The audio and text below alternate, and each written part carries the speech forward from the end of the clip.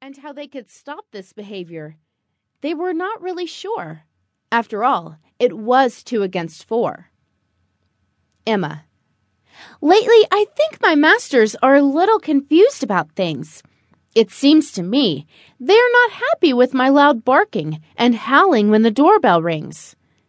They don't understand things will get out of hand when intruders come around if I don't make a single sound. My ultimate goal is to maintain control, and there's only one way I know how, and that is to bow wow, as loud and obnoxious as I possibly can. And I'm confused. I thought this was the original plan. Tess: One day, there was a bad scene between Emma and Kate. Their master gave them a treat to eat, and suddenly they were barking and snarling and biting at one another, which sent their master into an awful upset state, to which she quickly acted and was able to separate the two before either of them could become black and blue. It was a good thing, too. She acted so fast, and she didn't wait. Who knows what would have been the fate of poor little Kate? Emma is very large and much more powerful compared to Kate. What I didn't understand was the cause of all this violence and hate. Emma: Behind this chair I will continue to hide, because my master doesn't care and is not on my side.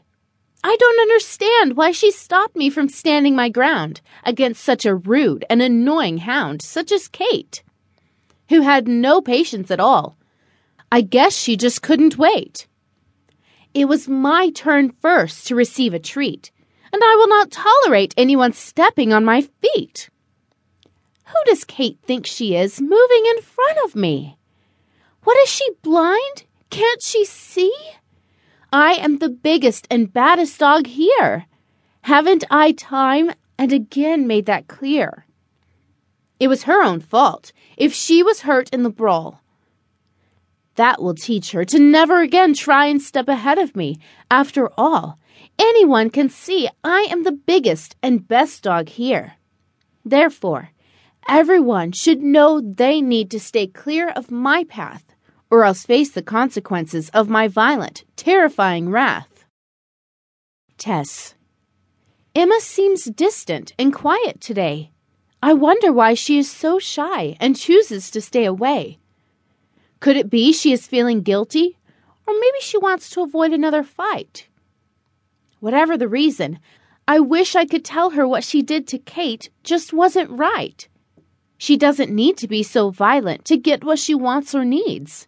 She doesn't need to fuss and bark and bite till someone bleeds. There's a better way to share what you need or want to say. You don't need to act in such a violent, selfish, crazy way. Imagine if everyone acted like that. To get what you want with a physical attack. It must be wrong, because none of us could survive for very long.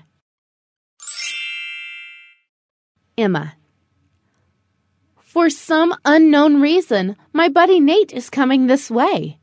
I wonder what it is he will have to say about the most recent happenings between Kate and I today. How is it with you, my friend, today? Why do you hide behind this chair this way? Said Nate. Slouched on the floor, filled to the core with hate. I didn't even lift my head to greet Nate. I just lay there, only shifting my eyes in his direction. With a deep, dark, miserable inflection in my voice, I spoke. This whole situation is a joke. I don't understand why the master is so unhappy with me. I mean, can't she see? Haven't I made it clear? I'm doing the best I can to be the best dog here. I just don't know what else to do. So alas, I lay here forever sad and blue.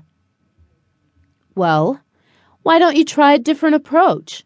From now on, don't be so loud when there is a knock at the door.